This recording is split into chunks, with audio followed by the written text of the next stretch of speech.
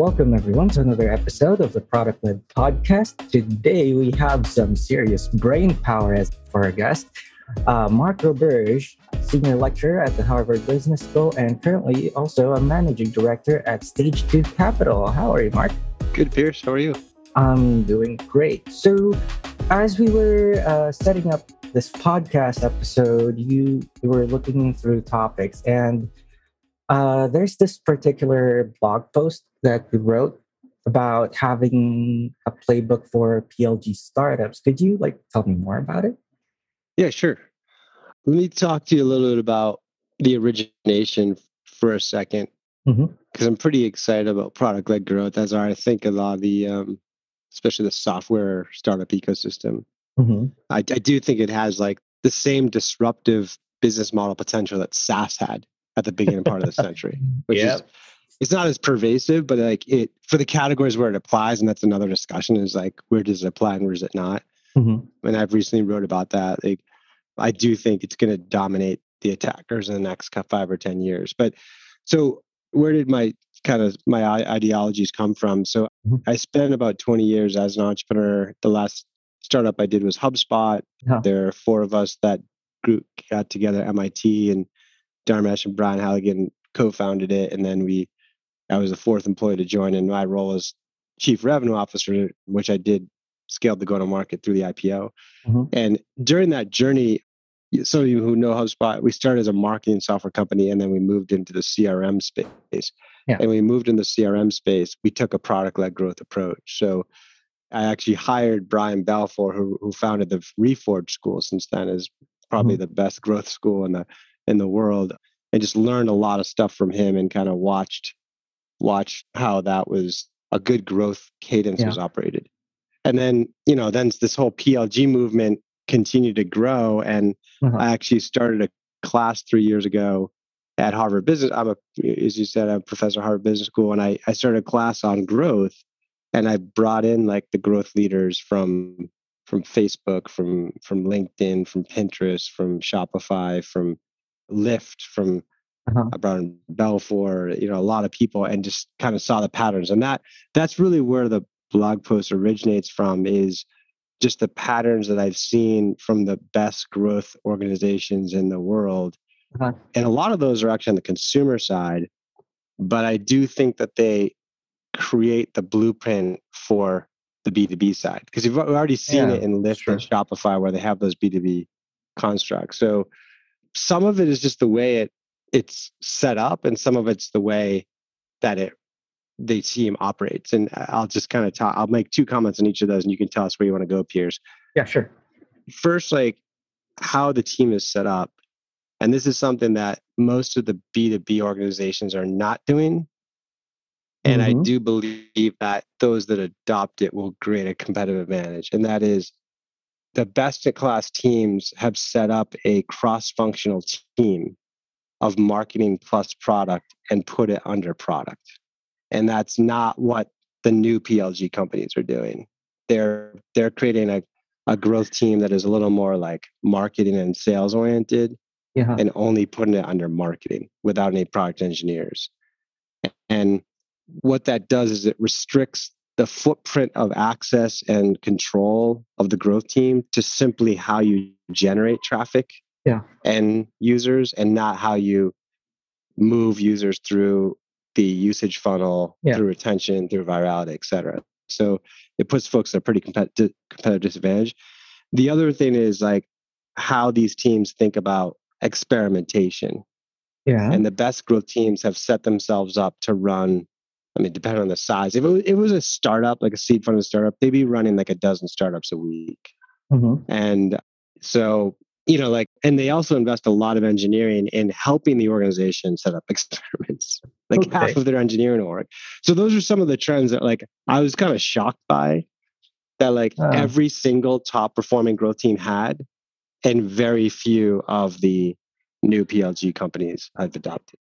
And when it comes to PLG, it needs to be engineering needs to be very involved, as you have to make the tweaking cycle very tight, because you're being led by your product. Instead, others are doing it pretty much still sales led. So yeah, I actually read through the article that you wrote, and anything new in 2022 that may have changed things up a bit, or is the trend still continuing? We're still so early. I mean, I've done some thinking on like the categories that it applies to. You know, there's a couple factors in there because I don't think it applies to as many factors as SaaS did. You know, like Workday disrupted the large HR software ecosystem with SaaS. And I don't think a PLG company will disrupt like a major like central repository of HR stuff. But if the category has a low time and effort to retainable value use case, you know, like Calendly's one of the up and comers that's done well. You know, Dropbox is one of the first ones that did it. Like Zoom and Atlassian and Asana. These are all, you know, tools that you could set up and start seeing value within minutes. Yeah, and that value is sort of ongoing, right? Yeah. Single player mode helps a lot. Time to value is like real single player the single mode? player mode helps a lot if you could like extract value from it by yourself. It doesn't have to be the case. Like Slack really wasn't single player mode at all, but it helps.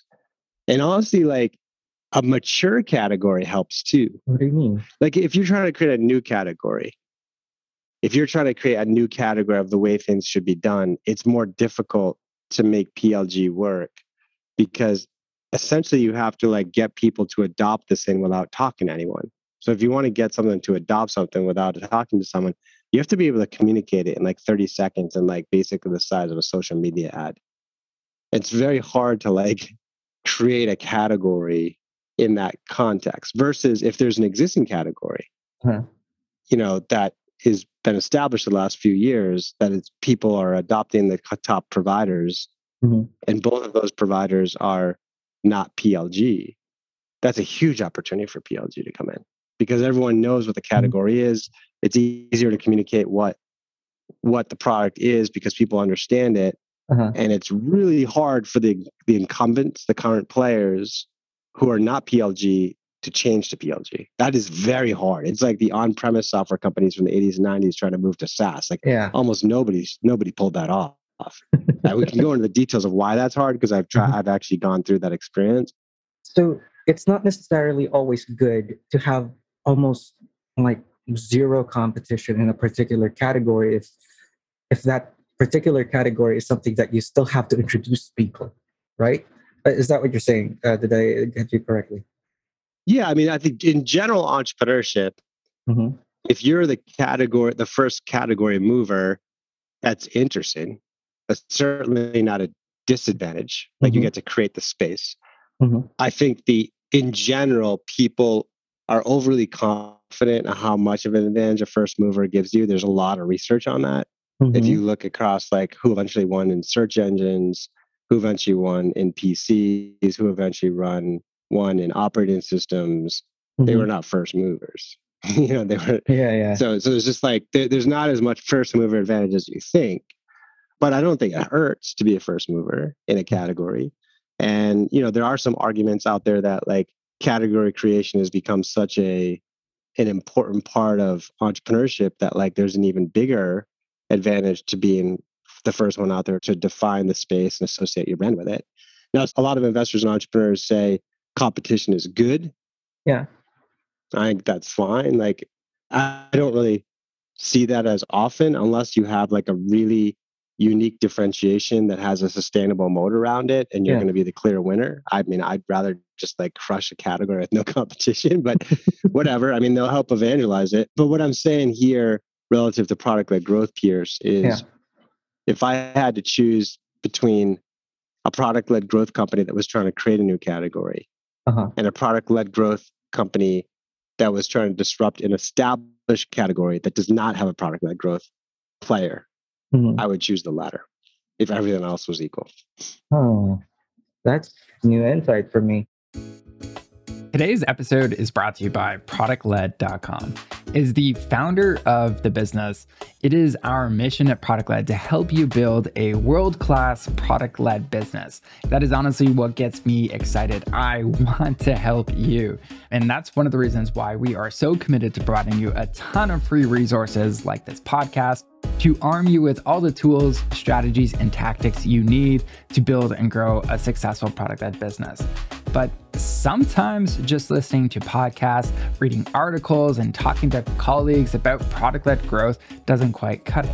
It feels like you're just learning a bunch of random tactics that don't quite add up to a holistic strategy. Now, if you can relate, I'd highly recommend checking out our upcoming Product-Led Growth program.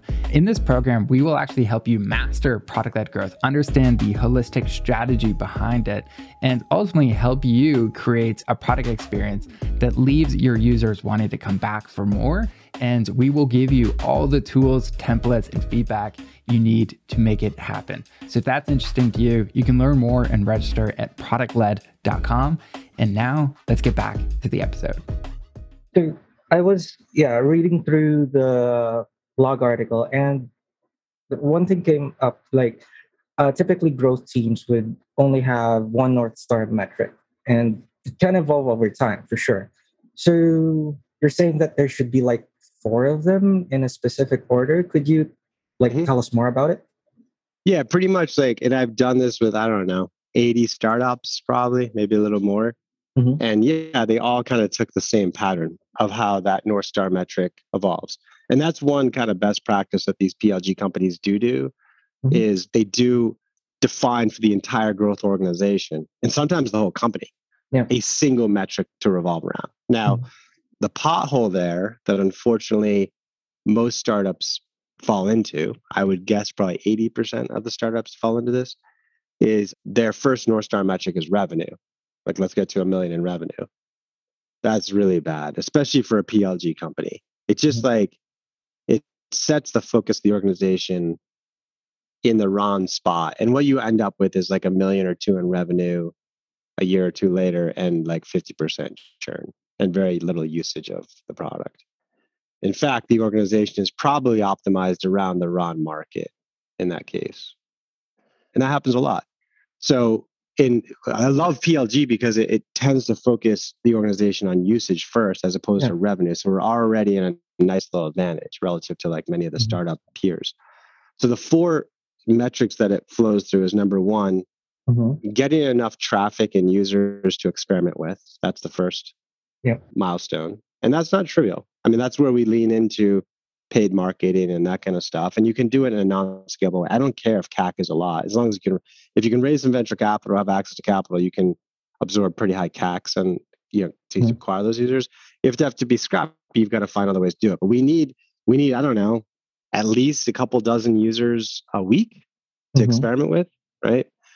Hopefully we get more than that, 50 to 100. But that's step number 1. Step number 2 is to solve for a weekly active user retention, free user retention, right? So you bring in like 50 customers, 50 new users this week. Yeah. Next week, how many still use the product? The week after that, how many people use the product? The week after that, how many people use the product? If that, this is Brian Balfour's work from Reforge. If that goes to 0, there's no product or business. Like you're always trying to refill your user funnel because you're losing eventually all of your user cohorts go to 0. So to Brian's credit, that needs to level off somewhere. And at least it needs to level off as high as possible. I mean, does it level off at 20% 2 months later, or 50% or 80%? Obviously, the higher the better. So metric number 2 is free user retention. So that's huge. I would say that's the hardest one, honestly. I think free user retention is where, 3/4 of the businesses fail. And if you get it, your likelihood of success is really high. After you've got that, the third metric is CAC. It's being able to generate those free users with a low enough cost to create a business. Right. So it's like after step 2, you've got a bunch of users you're driving and you're forcing them in there at all costs. And you've proven that if you force 50 of them in there, a lot of them stick around. But now we can't afford to spend $1,000 a user if we're going to sell this thing for $10 a month. So we have to find some scalable or cost-effective ways to generate those users. And at this point, that's when things like creating a content marketing strategy comes into play. Get it working on our viral coefficient and the virality of the product. In some situations, like influencer marketing would pop up here, depending on like the type of product it is and who we're targeting. Those are the three most common ones, I would say: content marketing, influencer marketing, and virality, to check off that box. And so now, if we get the CAC in a good spot, let's say now we used to acquire users for like $200 a user, a free user, and that was never going to work as a business. And through a lot of experimentation, we've gotten that down to 10. And this is actually a real story with the HubSpot CRM. When we first started out and we were forcing users in through paid, our opening cost per free user was $150. And after a month of experimentation, I think we did about 27 experiments in that month. We got it down to $12. That's huge. That's where it works, right? So that's what a good growth team does. Like that's the impact a good growth team would do. And so now you're sitting here after those three major North Stars. Is now you're sending like dozens of users in every week, maybe even more. They're coming in at a cheap price. You're getting them for $10 a user. And a lot of them are retaining and using the product forever. Wow. That's a great foundation for business. The final step is monetization. And the metric is LTV. Right. So the final step is like, okay, now that we got these people coming in, they're coming in cheap, we get them to stick around. Now we have to choose what's the tier by which we're going to monetize them. Like, what are they going to hit? Is it a user count? Is it gigabytes? Is it like, is it number of contacts? Is it like the number of transactions, whatever? And that obviously changes by business, but that's the fourth thing we work on, is make sure the LTV works and the LTV to CAC ratio works. I see. It sounds like a lot of things you have to balance. But to contrast to peers, what most startups do is they start right off on the monetization. And they end up, it's just really messy. Like they end up with like, they lose the shot of PLG, they optimize around the Moran market. I don't know. It's just, they can't get the CAC to work. Like, it's just not the right thing to do first. I see. So hence it's your title for the article was a playbook for startups. There's one more thing that actually stood out to me, was that I actually have zero experience running a business, but I'd like to think I have a good brain. So wouldn't like uniting marketing and product teams and both into growth be sort of like counterintuitive? Because that'll mean that your team would be like mostly jack of all trades. Yeah, I saw that question. It's a really good question. And it's actually probably a slight misinterpretation of the recommendation of uniting product and marketing. Because you have a cross-functional team, but you have functional specialists within that team. So basically at scale, what these best growth teams have is like, if you look at like Lyft or Pinterest, right? They have like growth teams on each product, and they'll have like a product manager. They'll have a handful of full stack engineers. They'll have a couple of designers to help with the UI UX. They might have like a marketing person to help with like, ad copy or copy within a product or email copy or whatever. If it's like a B2B orientation, they might have a customer success manager. So that's usually like, I'm missing someone. They could have, data scientists or analysts would be a big deal because these are very data-driven organizations. So that might be the team. And those are specialists, right? So they're not like jack of all trades. Now, to your point, you don't end up there. You don't start there as a seed-funded business doing growth. Like when you start growth and you've raised like $1 million, your growth team might be like the CEO running the team, one engineer and one marketer, or one engineer, one designer, one marketer, or one engineer who has design capabilities and one. So in that case, like you're doing a lot of different jobs. Like the marketer might be pulled in to do some of the the data analyst stuff, et cetera. So you will have more of a jack of all trade people, but it's usually like at the bare minimum, a product manager that's usually the CEO, full stack engineer that maybe has some design skills, and a marketer who also is very analytical. Okay. Then as you get it into Series A and you start building up, you'll specialize a bit more. You'll have a product manager, you have a couple of full stack engineers, you'll have a couple designers, you have a marketer, you have a data analyst, data scientist. Now, it does bring up an interesting point, Pierce, that what these best-in-class growth organizations do is they specialize their engineering team and product team by roadmap, or what they often call core product and growth. So they have a team, like you're either an engineer that works on building the core product, like the roadmap and like stuff that the users will see, or you're an engineer that only works on optimizing the current product to improve growth. And a lot of engineering and product leaders will say that those engineer types are different. Like roadmap engineers, core product engineers like to know what they're going to be doing for the next month.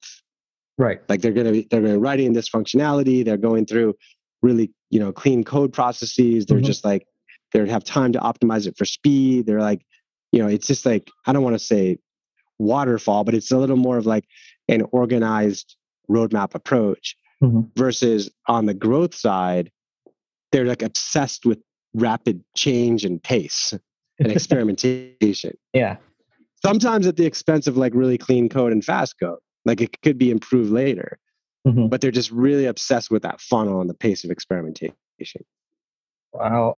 Thank you so much for like correcting my interpretation on there and actually educating. No, it was a great question. I mean, Pierce, I bet you so many people had that question when you asked it. So I'm glad you did. Thank you. So to like do a quick recap, because I know you have to be someplace else soon. What are 2 key takeaways that you'd like our listeners to have from this episode? Yeah, I would say like create your growth team to be cross-functional with both product engineering plus marketing capabilities. Okay. And number 2, set them up to be a very data-driven, rapid experimentation organization that focuses on the North Star. And that North Star evolves as we make progress through those 4 sequences. I think if you can do that, then you're operating like top 5% in the startup ecosystem, from what I see. Nice. It's short and sweet.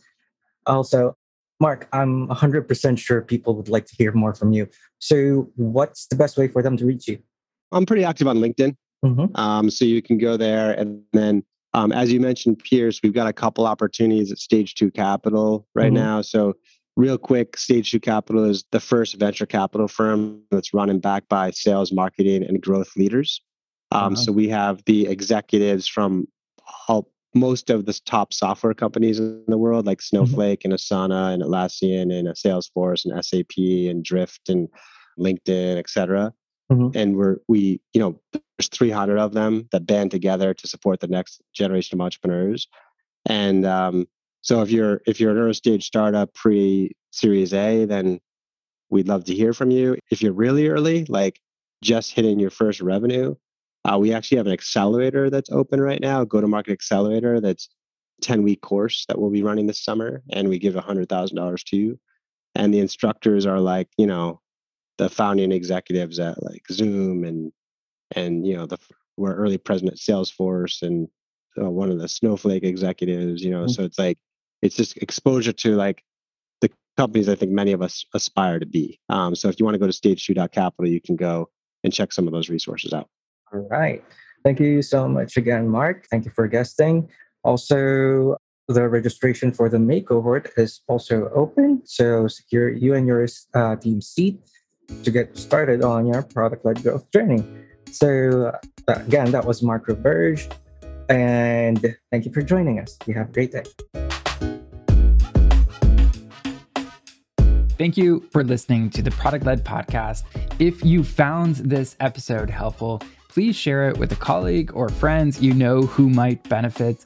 We are always looking at which episodes get the most listens, so we know which content to create more of. So if you want more of this particular type of content or style of episode, please share it out. And in return, here's your selfish reason to do this. We will definitely create more content just like this episode. And if that's not your style, please leave us a review wherever you listen to podcasts and tell us your favorite part about this podcast. I personally read every single one of these reviews, and it gives me more ideas on what content we should do more of. Happy growing.